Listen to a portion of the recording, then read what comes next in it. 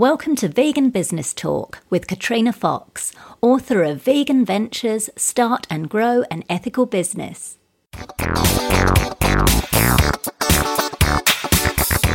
Hello and welcome to episode 47 of Vegan Business Talk.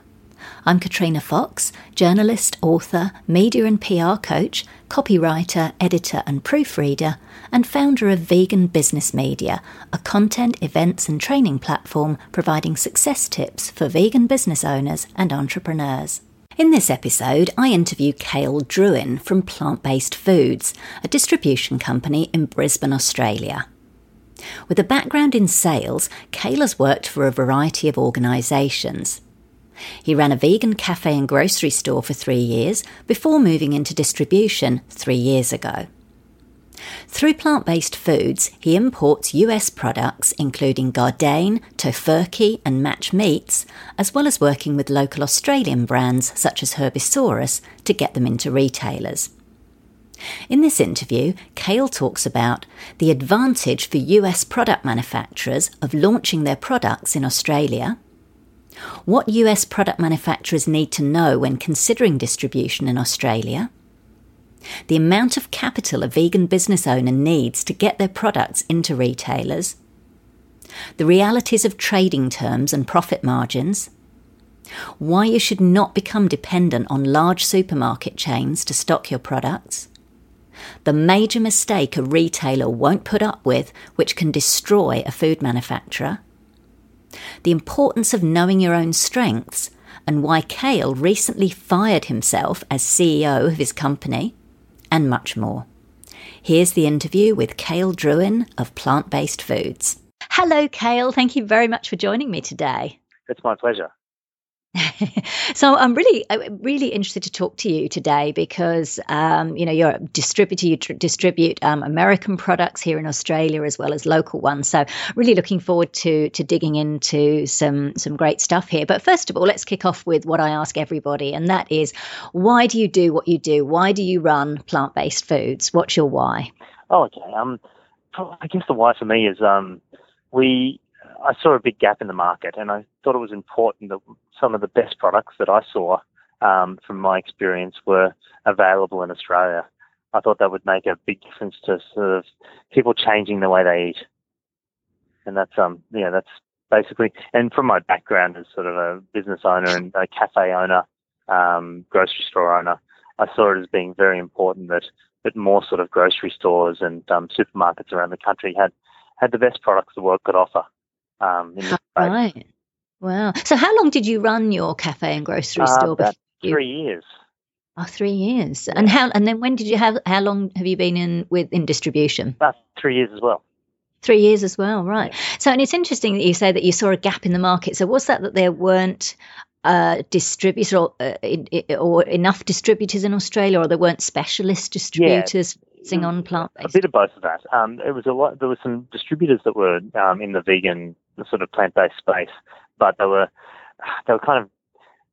operating like a lot of vegan businesses do, sort of under a bridge, I would say, sort of hidden away a little bit, not really in the mainstream.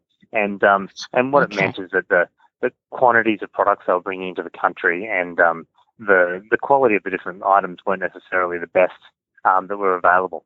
So what that meant is that the price point that was so much higher than it should be, and it pushed a lot of people out of that space. They couldn't afford to have more plant-based meals because of just the cost being prohibitive.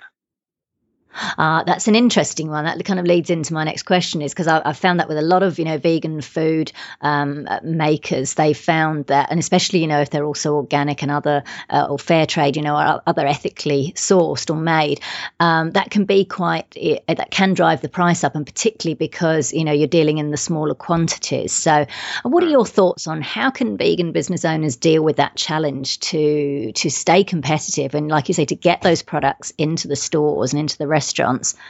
It's hard. You have to buy large quantities. One of the things when we first started the distribution side of things, I was still actually owning the cafe and the grocery store, and Tofurky was our first product, and they were currently being distributed in Australia by a smaller company that was buying air freighted pallets of product, bringing them into the country and charging. I think Tofurky standard sausages were being retailed for sort of $17-18 a packet, and it was just because of the volume that was they were selling to specialty shops. They were only focusing on that market, which meant that they could only, and the amount of capital required to buy entire containers is huge, and you've got to take a big risk first up, and most people won't do that. I bought the first container of Tofurky with no real plan of how to sell it. It was sort of I knew that this product would work, but I hadn't developed a plan yet on how we were going to get it out to the market. I spent the first 6 months driving around in a refrigerated van, just trying to sell products to people and trying to convince them that vegan products were going to take off in Australia. And it took a while, but we got there. And but for every time that works, there's probably 10 times it doesn't work. So it's definitely tough. And you have to have a lot of things go right. Yeah.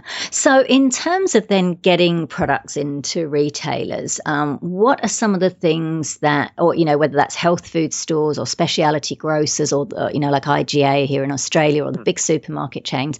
I mean, what advice can you offer? How can they go about that? Be relentless is the only thing I can, it's the biggest tip I can give is, never give up when you get told no, and no over and over again. For the first year of plant-based foods, well, probably the first 6 months, we were barely trading at all. There was most supermarkets were wanting to buy 2 packets of a product rather than a carton, and we were packing things up in styrofoam boxes and shipping them around.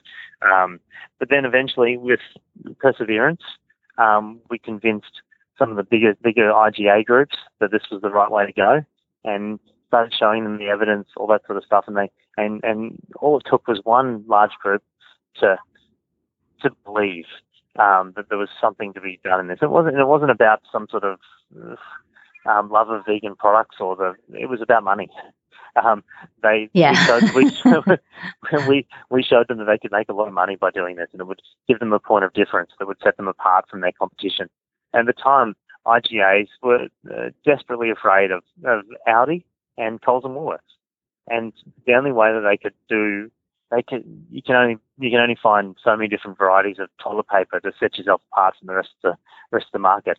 What vegan products and plant-based products allow IGAs and supermarkets to do is really have a point of difference, because largely Coles, Woolworths, and Aldi don't react very quickly to the market. So that's why our focus has been so much in the independent market. Because of that, we can really target that desire of these supermarkets to go after point of different things. They want those big percentage gains. For sure. So that's kind of interesting that you say that, because I know, like, for example, with, I won't name them or anything, but I know with, like, say, with Coles and Woolworths, which are, it's for the UK listeners, that's the equivalent of, say, Tesco and Sainsbury's, and I'm not sure what the equivalent is in the US, but really big supermarkets, I guess Walmart and places like that. Exactly. So that sometimes they can be a bit cheeky in some way, in that they kind of squeeze the vegan business owner in terms of margins and things like that. And I've even seen it happen sometimes in Coles, where they'll have a particular branded product and it'll be on the shelves for a little while, and then suddenly it's gone, but Coles have got their own version out, and I'm kind of like, okay. So can you talk to anything around that, like just some of the challenges, I guess, around these big supermarkets and margins? Absolutely. We've and I don't think it's just vegan products. Coles and Woolworths do that to everyone. But we've had a lot of experience with Coles and Woolworths. There's been very challenging processes of trying to be ranged. We've come very close to being ranged with Coles before, but the margin requirements and the marketing budgets they require you to invest in the hundreds of thousands of dollars in order to range your products. Really? With rolling discounts. So it's one thing that I just wanted to highlight is that when you see products, so different products like say fries, for example, that are on heavy discounts in Coles and Woolworths, that discount is being provided by Fries, not by Coles or Woolworths. So when customers buy all their products during that time, most of the time the company isn't making any money during that period. And that's just a requirement of Coles and Woolworths that you have probably bi-monthly specials that are at least to the point where you're sort of cutting your margins to the point where there's nothing left. And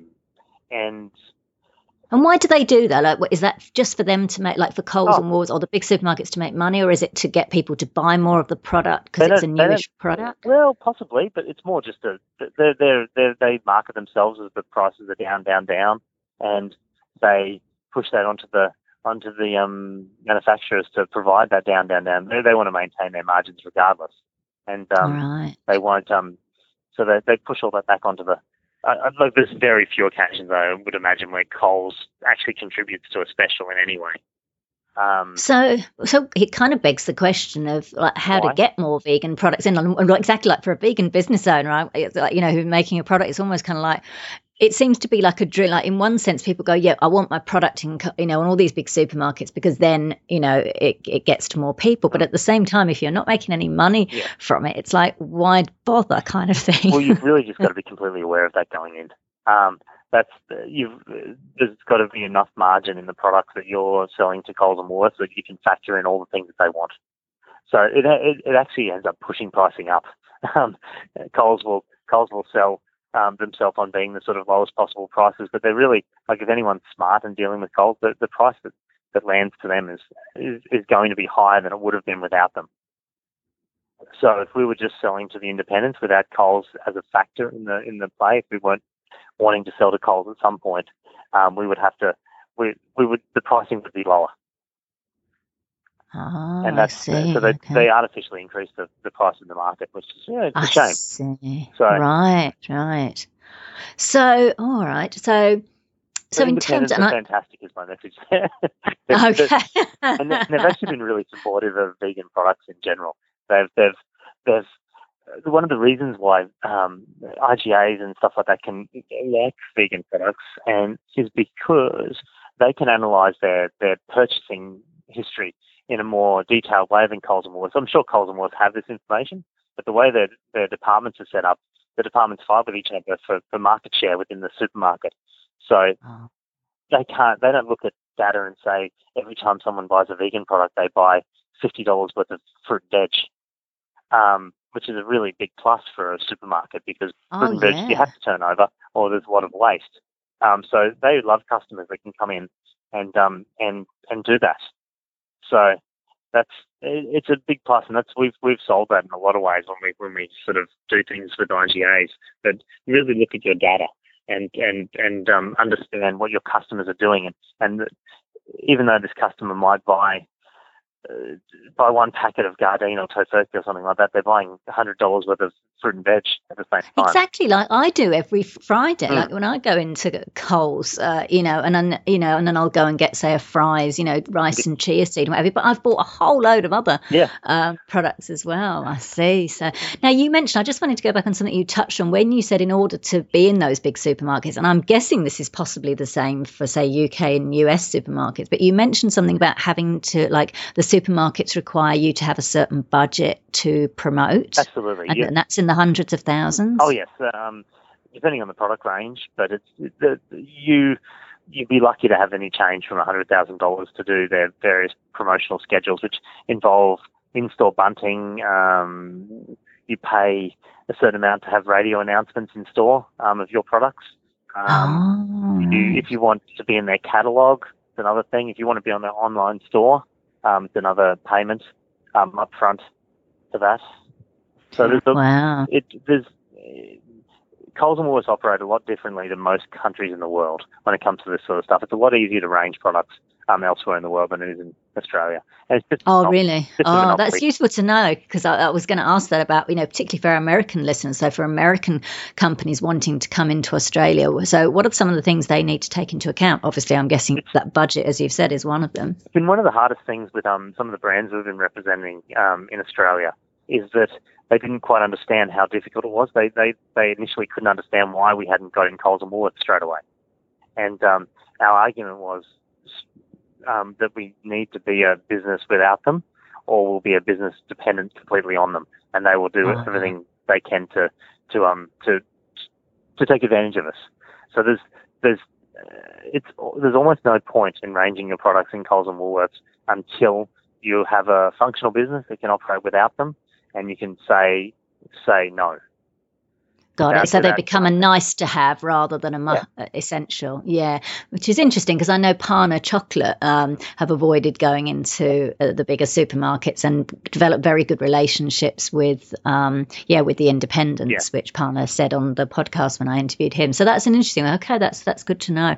Well, just while we're on that topic then, on the Americans, what else do Americans need to take into account if they're wanting to get their products here in Australia? So, for example, what are some of the benefits and what do they need to take into account? How do they go about it? The good thing about Australia is that it's a good testing ground, and that's why a lot of the brands that we've got in the country have come here often or launch products before they've even launched them in the US, because Australia's a good testing ground for their type of products, because the demographics are similar, all that sort of stuff. One of the things we've had to teach a lot of the brands is the need to have a local social media presence that's managed by the local distribution company, not by an American company.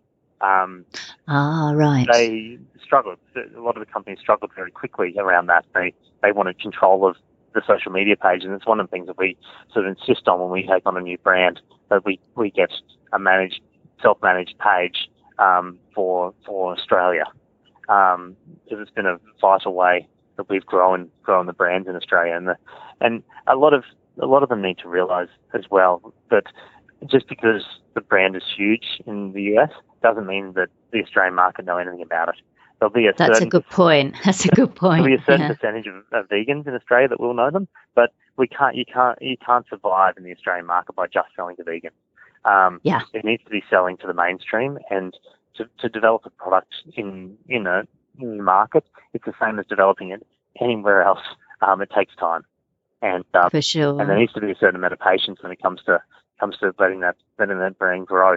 You can spend a fortune and grow it really quickly, or you can do it organically and it'll be more sort of, robust. Yeah, maybe more sustainable over the long term. Now, when you mentioned, Co, you said Australia is a good testing ground, but why would they test in Australia when they could test locally? Because I'm guessing obviously shipping costs are going to be a lot more. So can you just expand on that a little bit? It's an argument that we make to them, really. we get the brands early because it allows them to test the response to their products in a market that isn't the US. So they don't have to launch into all the sort of Walmarts and all that sort of stuff and potentially have sort of this giant flop that costs them a fortune. I see. Gotcha. They can test in a smaller market, but extrapolate out from that those results to the larger sort of American market. And generally, things work pretty well. Like even the product lines like Gardein that we're already selling in the US, the lines that they had as big selling lines have pretty much been the same in Australia. Okay. There's been some pretty good symmetry between the two countries, which makes our job a little bit easier. We don't have to spend too much time bringing in all sorts of different lines and then cutting them and putting other ones in and all that sort of stuff.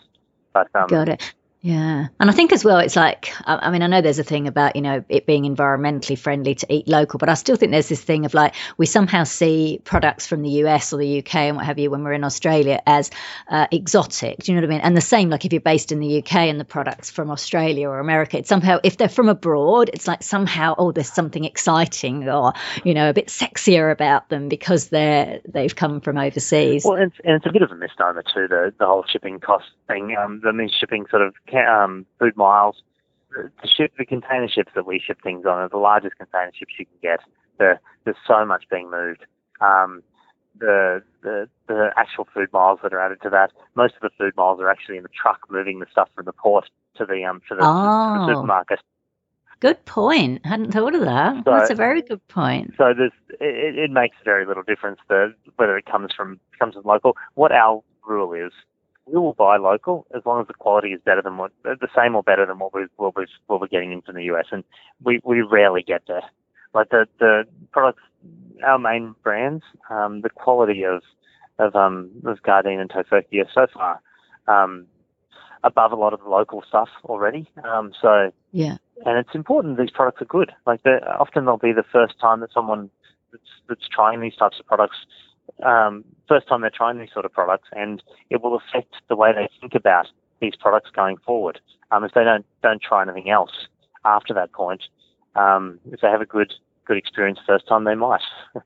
So. Exactly. That's a very good point. Just on that shipping cost then, I mean, I'm just imagining, is it still more expensive though for say an American company or a British company to have their products sold in Australia, or is it just that the end cost is put onto the customer? Oh, it's definitely more expensive. The shipping cost, it's more of a conversion cost.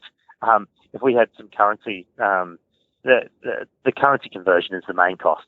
In selling things from the US and Australia. If the American dollar is at parity or something like that with the Australian dollar, you'll see dramatic price drops in Australia on products like Gardein. The shipping cost is a factor in it, but mostly, well, there's a couple other factors. It's relabeling. All our products have to be labelled with compliant labelling for Australia. So there's a embedded cost in every single product that we have to convert Fahrenheit to degrees, all this sort of stuff. There's certain laws around labelling in Australia. There's even just the way that columns are set up for the nutritional panels. Right. So there's a lot of barriers to entry when it comes to bringing products in and bringing them in correctly. So that can affect the price. For sure. And I think that's good to know, because I know sometimes, even just as a customer, I know, sometimes if I've gone to buy, a particular brand or what have you, and it's almost like $20, whereas, for a local brand, it would literally be half or less. And I think it's it's frustrating. But then again, I suppose if we know this, then at least it's something that the business owner can explain to their clients that's the case, I guess. Yeah, we're definitely largely importers or distributors of imported products aren't trying to gouge customers in any way. They're really just dealing with the normal margins that get put on these types of products, and the embedded cost of getting those products into the country. Got it. Now, you mentioned, I think when we actually met in person recently at the Adelaide Vegan Festival, which was great. And I know you mentioned something which I thought was interesting. You said something about when, a vegan business owner, a plant-based business owner wants to get their products into retailers, they actually need a lot of upfront capital because of the trading terms. Yes. Can you talk a little bit about that? Yeah. So there's two different parts of that. There's a lot of costs on our side. We have to usually provide trading terms to an IGA. So there'll be, by trading terms, I mean there's a period between when the product is provided to the customer and when they pay for it. Most IGAs are sort of at least 30 days end of month. Coles and Woolworths are sort of more in the 60 to 90 days end of month. So that's from the end of the invoice month to the time 30 days or 60 days or 90 days after that. What I mean from a product perspective, so new products that wish to be represented by us, we sort of want trading terms from them as well to try to offset some of the costs on our side. So what manufacturers in Australia need to realise when they're contacting, sorry, you got a beep there for a little bit, so I'm going to call in. That's okay. What manufacturers need to realise when they're approaching distributors is that there is just because you've been able to manufacture some products and sort of get them ready for the market, there's a capital cost of providing those products. So if your first order is $20,000 to the distributor, and then they subsequently order sort of the same amount for the next 3 or 4 weeks. If you're on a 30-day end-of-month account with the distributor, there's going to be probably $60,000 worth of investment that you're going to have to make just in trading terms. So that money will be put aside, will always be out on account, for want of a better way of expressing it. And I see what you mean. So basically, what they make their product, they've got to come up with $20,000 worth of product, but they're going to be waiting to be paid, and they could be waiting up to 60 days, possibly. Well, no, it's more so that that'll accumulate. So whatever they manufacture in that month will never be will really never be paid for. So there'll always be that amount out in account until the sort of, say, the deal finishes or something like that, and they get paid in full. But they'll always be extended trading terms. So they just manufacturers just need to be aware of that. There is a barrier to entry if you're going to go into the largest sort of supermarkets, IGAs. That's sort of one of the things to take into account. There is quite a bit of money required to get things going. Oh, I'm glad you explained that, because I think that really is important. I think particularly, for smaller vegan business owners, whose products probably, they've tested them and they're great products, and think, oh, great, everyone must eat these, or everyone must get these. But I think that's really important for them to know that process and that those costs, because I wasn't aware of that either. So that's really interesting. I really appreciate you going into detail about that, because I think that's really helpful for people to know. So I guess one of the questions I was going to ask, and obviously working with a distributor like yourself is going to have its benefits rather than a manufacturer dealing directly with the retailers. So talk to us a little bit about the benefits of using a distribution company such as yourself. Sure. And what do you look for when you're going to take a product on? Okay, the benefits of a distribution company is often the big retail chains don't want to deal directly with the manufacturer, mainly because they don't have the mechanism set up for dealing with them in a way that makes sense. There's lots of paperwork, there's distribution channels, there's marketing budgets, there's all this sort of stuff that becomes part of our daily sort of operations. That means that a IGA and stuff and different companies like that would prefer to deal with a distribution company for getting their products to the retailers. And the reality is, you're going to have to distribute the products in some way. So you're either going to have to store your products in third-party logistics warehouses and manage that yourself, and then manage all the accounts from all these different companies yourself, or hand deliver, which is what a lot of smaller distribution manufacturers do at the start. They Yes. drive the stuff around to stores by themselves. But to take that leap to sort of national distribution, it's really impossible to do as a manufacturer. And as far as I'm concerned, manufacturers should be focusing on making new products and let distribution companies do what they're good at. And exactly. And the reality is, we don't actually distribute stuff ourselves either. We use third-party logistics warehouses for all the actual distribution. What our business is about is people. It's about customer support. It's about customer relationship management and marketing. And as far as the physical moving one product from here to there, we leave that to professionals as well. But you handle that which is good, because you take that pressure off them, like you say, so they focus on what they're doing. And, Exactly. And I suppose by having someone that's literally specialises in plant-based products, is that you're their champion, because like you say, you're talking to the people, the retailers, and I guess so you're advocating and really talking about the benefits, whereas perhaps a regular distributor that's got all kinds of products may not do that. Absolutely. It's one of the things that's a little bit unique about that vegan products in the market, is that it's hard for a distribution company that is doing all kinds of different products to jump between those mindsets, to be able to go into a retailer and sort of selling them whatever mainstream product they're selling, and then say, well, the vegan stuff is fantastic as well. The retailers tend to see through that very quickly, and it's why we've sort of formed very good relationships with some of the bigger IGA groups around the fact that we are a go-to company when it comes to vegan products, and they can trust us that we'll give them accurate information when it comes to vegan, what the market is looking for. And one of the things we've done to sort of reinforce that is make sure that we're not just recommending our own products. The reality is that we distribute some products, but there's tons of other products in the market that are really good. And if we were to, when asked the question, what are the best products to range in our sort of newly formed vegan section, if we told an IGA category manager that it's just our products, it would seem disingenuous, and it would be wrong. So, Yeah. and it would be a disservice to the customers. And I've always argued that it's about category growth, not sort of dominating the category. It's about making sure that category gets bigger and bigger so that lots of people can fit in it. That's right. And actually, when I interviewed Seth Tibbett from Tofurky, he said pretty much the same thing. He said it's that whole concept of a rising tide lifts all boats. Yeah. So as the category grows, it's actually a win for everybody, which is great. Absolutely. So.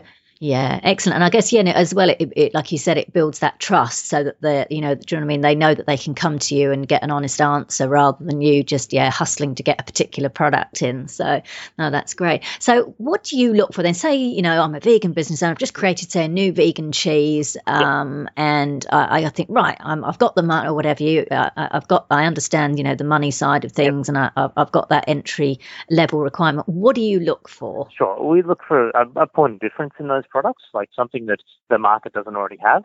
And we also, there's a lot of just standard things, being able to manufacture enough products to supply to a big network of supermarkets.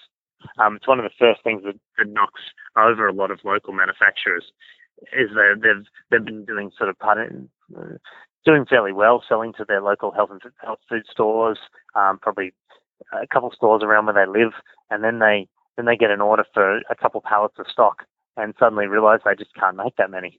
And that's one of the things we've learned the hard way with some of our local manufacturers, and we make sure we're very clear with our manufacturers now that we take on they really need to be ready to sort of step up and produce a lot of product, because we can't have out of stocks. One of the major things that we've tried to do is sort of dispel that sort of amateur myth around sort of vegan products, where we made sure we were distributing things to IGAs very quickly, and through cold chain sort of controlled systems, all that sort of stuff.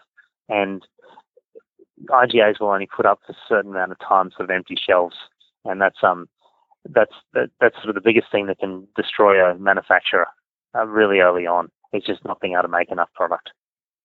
That's a really good point. Yeah, I'm glad you've raised that, because you're right. It's all very well supplying, like you say, to your local area or on a market stall or what have you. But going into these, larger retailers with their systems and stuff is a big thing. So I'm really glad. This is fantastic stuff. I'm learning heaps as well. So I'm sure this will be really good for everybody. So now I know that you also help to get products into restaurants and cafes as well as the retailers. Tell us a little bit about what some of the challenges are and things to take into account for vegan business owners who want to get their products into cafes and restaurants. Okay.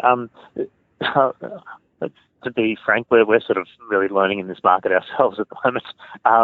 It's been quite a new market for us, and it's been the major thing that we've done is providing products that are very easy for cafes and restaurants to incorporate in their menu, making it so that the barriers to entry are low. When there's a product that requires all kinds of different sort of equipment and all that sort of stuff to bring it to cook it and all that sort of stuff, it just turns people off straight away, and it means that you're only ever going to be able to sell to a specialised vegan business. And sort of our goal in the food service space is to get into as many places as we possibly can. So provide products and service that is easy to use, and it's why we're starting to branch out, doing things in hospitals, and we've even potentially got something going on with the Queensland prison system coming up next year. Wow! So there's, I think the sky's the limit when it comes to food service. We certainly haven't got it totally discovered at this point, but it's an exciting space. We think it's probably the biggest growth space for vegan products in the sort of coming years. That's interesting because I know, like in New York, for example, the chef, and I can't remember his name, from Momofuku, the restaurant chain there, he's put the the Impossible Burger, I think it is, like on the menu at some of his outlets, which I think is pretty exciting. And do you think we're going to see that happening here in Australia as well? Yeah, we will. Yeah, absolutely. There's a few burger places in Sydney already doing some of our sort of products, the match meat type products, making that that really meat style burger, and I think that's exciting. Like the vegan junk food sort of thing is the thing that really grabs people's attention. Like it means that you can take your friends and all that sort of stuff, and it's not some sort of confronting experience where you sort of have to explain all kinds of things. It just makes things easy, and that's exactly. You can all kind of join in, and it's what we're all about. And the easier we can make it for people to make better choices, the better things will be. Yeah, for sure. Now, we're in a bit of a vegan business, plant-based revolution at the times, which means, I think we've touched on this, there's a lot of players in the arena, both ethical vegan brands and non-vegan run businesses that are cashing in basically on the trend. Yeah. So I'm curious, what advice do you have for plant-based businesses on how to stand out both, within and outside the vegan business arena and the larger community, and maintaining regular clients and customers? Are you talking about the product or just businesses in general, just to stand out?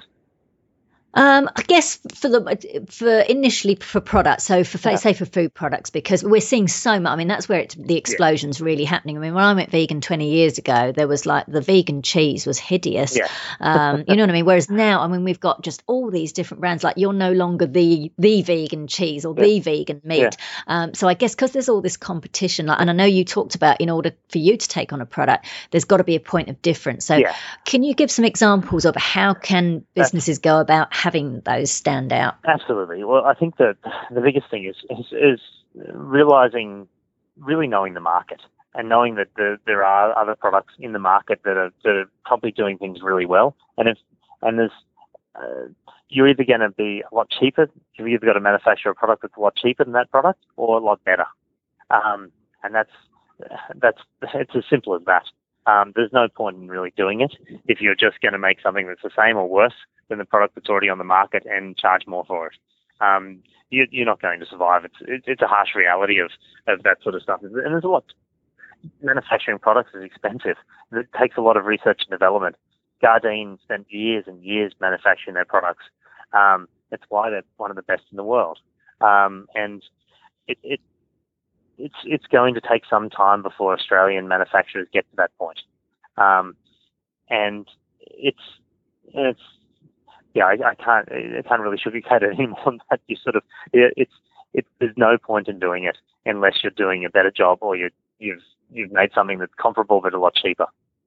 Got it. What about in terms of packaging? Yeah. Is there any tips you can offer there on professional? There's sort of one of the biggest dangers in vegan product manufacturing is companies that come from a market background. So they're just doing the Sunday markets and stuff like that, and have a lot of customers coming up to their stall, and they think, gosh, we could do this. And then they sort of use the packaging they were using at the markets and bring it into the local health food shop. They do all right, and they think, wow, we should be able to expand everywhere now. And they fall over very quickly. It's one of the big things that we've done with some of the brands. There's a great local brand, Herbisaurus, that we represent. I know, Lisa. I love their sausage rolls. They're delicious. when they first came to me, their packaging was awful. It just wasn't ready for supermarkets. They'd been doing pretty well at markets, and they'd be doing stuff in the sort of in health food shops, but their packaging just wasn't ready for the supermarkets. But they were, full credit to them. They took on everything that I'd said, and really they spared no expense, and they went out there and got really nice packaging made that was ready for the retail market, and they're going to do really well because of the fact that they recognise that they needed to take a leap, and it's what most entrepreneurs just do instinctively is take that leap. And if you don't have that desire to take that sort of leap of faith, you probably shouldn't do it, because it's just not going to happen. That's a good point. And I do like Herbisaurus's packaging. It's very colourful, which I like, which I think with food is a good thing, because it sort of evokes emotions and gets you salivating and what have you. So, well, even just barcodes. Something is fundamental. The barcodes that work. You can fall over very quickly when you've sort of decided to print your own barcode and put it on the back of a packet. There's standards when it comes to barcodes, and supermarkets just will reject you immediately. If there's too much, if there's not enough space between the edge of the barcode and the packaging and all that sort of stuff, it just won't be accepted. Wow! And this is all stuff that you help and advise and guide people on if you decide to take them on. That's right. Fantastic. What about the use of the word vegan?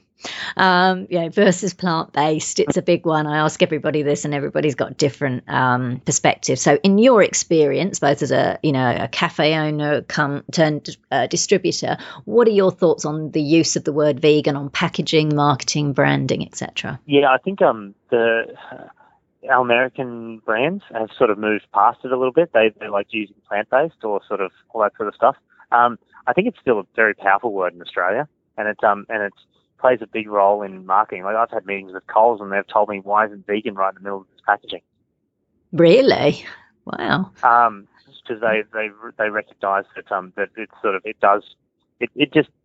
it's a quick way to answer a bunch of questions, and that's what they liked about it. But I tend to personally use it interchangeably, depending on the person I'm talking to or the group that I'm talking to.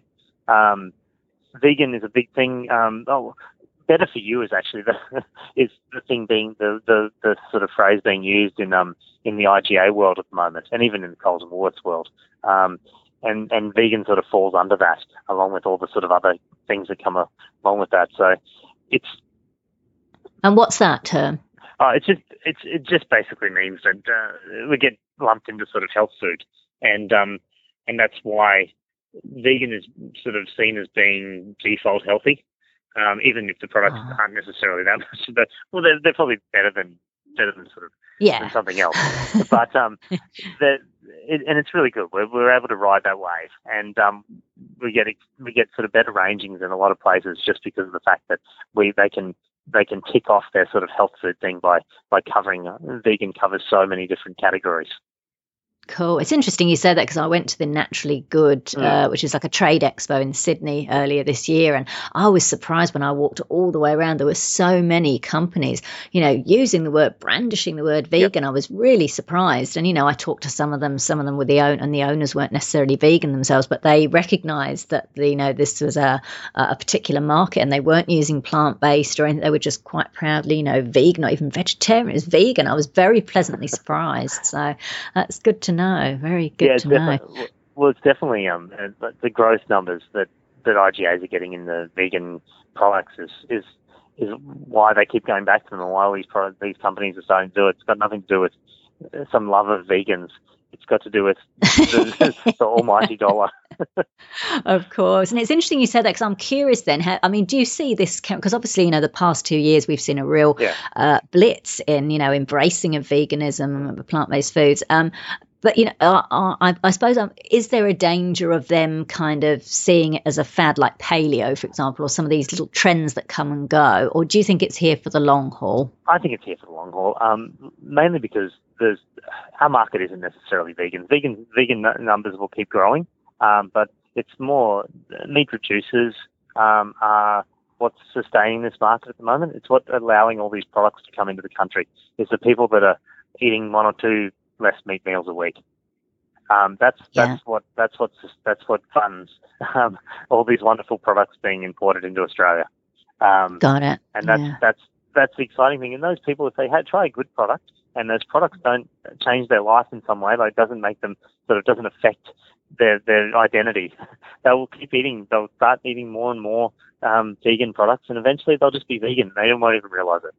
Well, that's what we want, and that's what I find interesting about someone like Josh Tetrick and Hamptons Creek. Getting those products, getting the Just Mayo on the stores at Walmart and at Target. I mean, do you see that kind of? How soon can we expect to see that kind of thing Creek, here? Or just like vegan products there regularly, at similar prices. Yep. Do you know about really genuinely making them accessible? We are working on that sort of stuff a lot at the moment, and Hampton Creek is a big one. We'll be representing Hampton Creek in Australia probably early next year. Fantastic. And we've got a cheese product coming shortly that'll be price comparable to dairy-free dairy cheese. And it's not the potato one, is it? No, not at all. This one is from France, and lovely. Okay. So it'll be it'll be on par with dairy cheese on the supermarket shelves. Right. That'll and I think that's important. And it's twofold, that sort of thing. Is it's trying to get the cost of meat to go up as well, which is likely to happen over the next little while. So we'll meet somewhere in the middle. Fantastic. As the subsidies on meat sort of reduce and the cost of production of meat goes up. Good, and we want some of those subsidies going into plant-based businesses, which is what I've been advocating for. Yeah, I'm all for that. I think it's an important part of we talk about sort of animal activism and business owners being a very important part of animal activism, but also lobbying, like government lobbying is a vital part of this. So companies like Animals Australia do an amazing job in that side of things. It's so important that governments realise that things like food security aren't necessarily just maintained through subsidising the meat and dairy industry. Exactly. Now, we touched just briefly while we're on the topic. You said Hampton Creek's coming here. Are we going to expect to see the Beyond Burger from Beyond Meat and the Impossible Burger from Impossible Foods? That'll be sometime next year as well. Lovely. There we go. There's a bit of breaking news for us. Wonderful. Oh, that's excellent. So there'll be some wonderful things coming to Australia. Yeah. It sounds like it. Very exciting. As I said to you in Adelaide, I'll be a taste tester. Now, let's talk a little bit about your own business then. So when you actually started up Plant-Based Food, so you'd already been running as a cafe and a grocer, and then you started up as a distributor. Mm-hmm. Talk to us a little bit about what some of your challenges were when you first started out and how you've overcome those. Yeah, well, they're constantly overcoming challenges, I think, is the name of the game. The major thing is capital. A distribution business is incredibly expensive to run, and to bring in new brands when you costs an enormous amount of money to break a brand into a country. So getting the right investors is so important. And the first major investor I got in the company was good at the start, but it has turned out to be sort of the wrong investor long term. So we're going through a huge restructure at the moment and bringing new investors into the business, which is sort of more linked with what we want to do in Australia, which is change the way people think about food. So be a big distribution company that really, really sort of pushes the sort of envelope, and it's so important it's with 2020 hindsight, to understand what your goals are really early on, and be able to structure business and the investors and all that sort of stuff and around that. Largely, you just don't do that. Largely, you have to make some sort of change along the way, and that involves a bit of pain. But if you don't make that change, you end up blowing up, and nothing comes of it. And I suppose there's the sort of pros and cons of investors. And I suppose being a distribution company, it's probably kind of necessary, I guess, to have investors. Yeah, unless you're incredibly wealthy yourself, there's no way you can do it without investors. There's just such a large capital requirement all the time. Like a container of any one of our products is sort of $250,000 at any point. And wow. And what do you mean? It's $250,000? Just explain that a bit. What do you mean? Just buying a container of products is $250,000. One container. Yeah, wow. One container of products. Yeah. Gosh, and then you've then got to get them into all the stores to make that back and make profit. Oh my gosh, that's a lot of product, isn't it? Yeah, not to mention well, it is, but it's the only way to get the prices at where they are in Australia is to buy that kind of volume. And you can be a very boutique distribution company and sort of do it yourself, drive around, dropping things off, but that's not what we want to do. Our model is to be very vegan and eventually sort of float on the stock exchange in 5 years' time.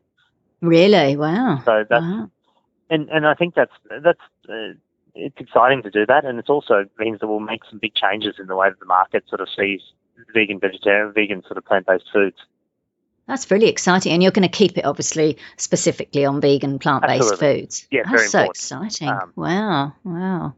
That's great. Because that was actually one of my final questions to you, is what do you see happening in the future? That's fantastic. I just wanted to quickly ask you, though, what skills have you, like from your previous jobs and careers, have been useful in running this business? I know you mentioned the grocery store and the cafe. What were you doing before that as well? I have done a bunch of different jobs. I've developed sort of sold wireless systems to hotels and backpackers hostels.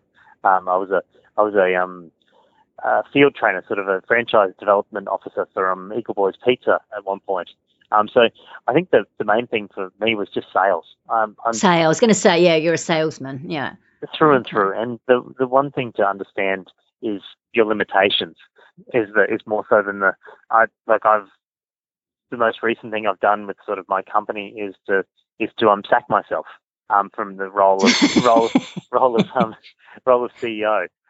Mainly because I'm horrible at it. I'm a good salesperson, but as far as the management side of things go, I hate that. And so, what's your job title now? My job title will be a national sales manager. So even though it's your company? Yeah. Oh wow, okay. And do you get someone else in to be the CEO? Absolutely, yeah. Well, we've got an operations, a COO, coming on board very shortly, and a chairman. But we'll eventually hire in a year or so's time. We'll hire a CEO, but it'll be a sort of very professional, because going towards the process of floating on the stock exchange, there's a lot of things that we need to get in place before that happens. So sure, and that's been a steep learning curve for me. I went from sort of being a partnership, cafe, to sort of learning how businesses are structured and realizing that as much as you try to hold on to it, this ideal of being the person in charge of everything, letting go is actually nice as well. And realizing there's tons of people that are better qualified than you and can allow you to focus on what you're good at. That's lovely. That's a really brilliant lesson, I think, to end on, to understand your limitations and let go of that control. Because I think particularly like when businesses are starting out, you know what I mean, you're kind of bootstrapping, so you're doing everything. And there is that temptation, well, no one can do it as well as I do. But then there are things that you just, you're not ideal at. And so I think it's really good to get that message out, that to be prepared to delegate, because that's the way that your business will grow. It's the only way it can grow, really. So I think, well, the one thing. Yeah, go on. Sorry to cut you off there. The one thing with I don't want to give this sort of impression that we're sort of this well-functioning business. We've grown very quickly as a business, and lacking structure in all sorts of different ways. So it's not the major thing is to reflect on that and realize that most businesses will, I think, get to a point where they'll either have some self-analysis and change, or they'll just disappear. And it's so important that if you want to survive, that you do sit down and realize that you might be not in the right position. You might have done all these things that sort of you wouldn't have done if you had sort of the knowledge you have now. But the best thing you can do is listen to the people that have more insight and take that on board and move forward in a better way. Exactly. And I think a lot of people are going to be listening to this interview and, to you sharing your insights and your learning curves. And I really appreciate your honesty and your generosity in sharing all of that, because I think we're all on a learning curve, and it's good to know that, you've done that and you've been happy to share that. So thank you so much for joining me on the show, Cale. It's been absolutely fantastic. It's been an absolute pleasure. So that was Cale Drouin of Plant Based Foods. You can find out more at plantbasedfoods.com.au. And that link is on the show notes page at veganbusinessmedia.com/podcasts and going to episode 47. Now for our Vegan Business News Roundup. Mainstream chefs in Canada are embracing the plant-based revolution and eliminating animal products from their diets, reports the Globe and Mail. Stephen Salm, owner of Toronto's newest vegan upscale restaurant Planta, watched Cowspiracy at the end of 2015, along with reading articles about the impact of animal agriculture on the environment, and changed his eating habits to be all plant-based. He told the newspaper, "My performance across the board has increased. I'm thinking clearer and I'm sleeping better." Sam is also president of Chase Hospitality Group, and he's changed the menus at the Chase restaurant and Colette, a room next to the Thompson Hotel, from having only a few vegetarian options to be 25% animal-free. So still a long way to go there, but it's a start. Chef Nathan Eisberg has gone from cooking crickets, to open a plant-based restaurant called Awai. "The more I focus on cooking vegetables, the more I enjoy cooking in general," he said. And he's described as being a lifelong on and off vegan who has run out of excuses to eat and cook animal products.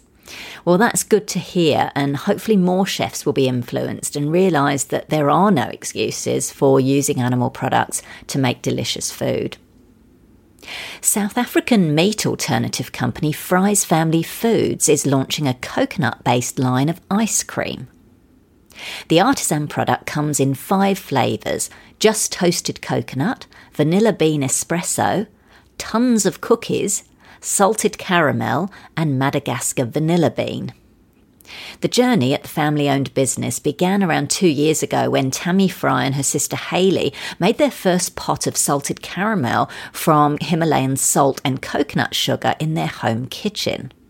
After several production runs and finding a partner to work with who was willing and committed to recreating the homemade feel of the ice cream on a large scale, the new line was revealed at the World Vegan Day Festival in Melbourne, Australia, a few weeks ago.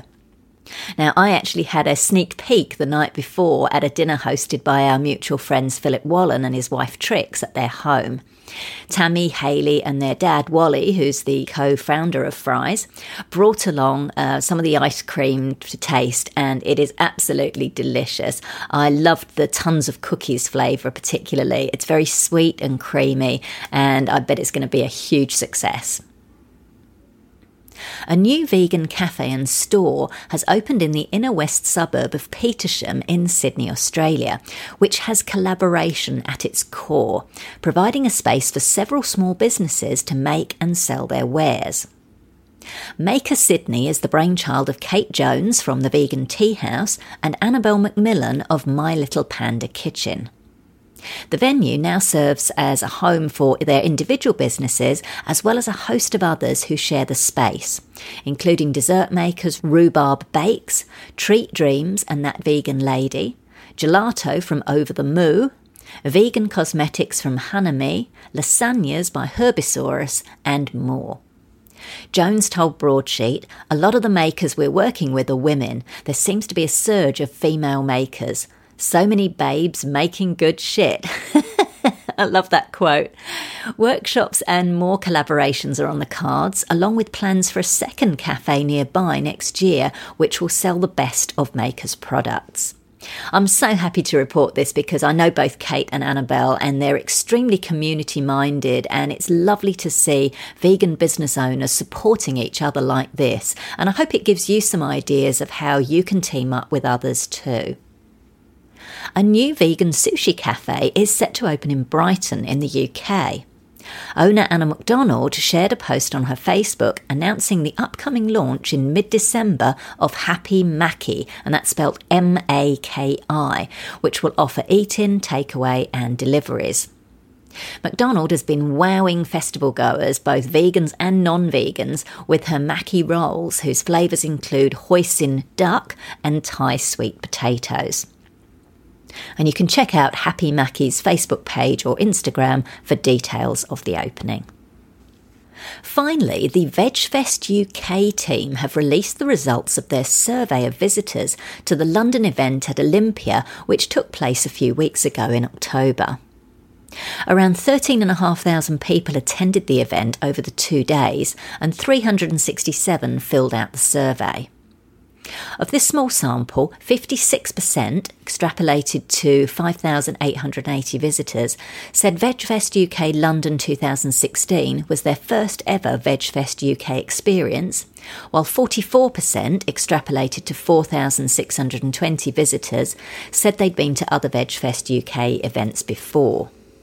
A whopping 73%, extrapolated to 7,665 visitors, of respondents said that they were vegan before visiting the event. 7%, 735 visitors, were not vegan beforehand but planned to go vegan afterwards, and 10%, 1,050 visitors, were not vegan beforehand but planned to reduce their intake of animal products afterwards. Food was cited as the major reason for attending the event, followed by supporting the vegan movement and shopping. As well as food, stalls, talks and cookery demos were the most popular aspects of the festival. While the age range of attendees spread across the board, the highest numbers were 26 to 35, followed by 16 to 25, and 69% said they would definitely return next year. Just over half of those surveyed said their addiction to meat and dairy was the major obstacle in them going vegan. So that gives vegan business owners an incentive to keep coming up with amazing alternatives. You can see the full survey results on the VegFest Express blog. So this is really valuable intel and very generous of the VegFest UK team to share it freely to help organisers of other vegan events. Getting actual feedback from visitors rather than just assuming that you know what they want and why they keep coming along to your events is so important. And that's the same with any business as well. You know, getting actual feedback on your products and services rather than making assumptions is really important. And this is another fantastic example of collaboration and ethical leadership by the VegFest UK team, Tim Barford and Alan Lee. They've also just put together a list of vegan festivals for 2017, not just their own. And the more we can collaborate and lift each other up like this, the more we help animals, people and planet. Great stuff. So that's it for this episode of Vegan Business Talk. Thank you so much for tuning in. If you enjoyed the show, I'd really appreciate it if you gave it a review and rating on iTunes or any other platform you're listening on. Finally, I encourage you to head over to veganbusinessmedia.com, where you can find more resources, including details of my media and PR consultations, copywriting, editing and proofreading services to help you grow your vegan business. I'm Katrina Fox, author of Vegan Ventures, Start and Grow an Ethical Business, and I look forward to catching up with you in the next episode of Vegan Business Talk. Bye for now.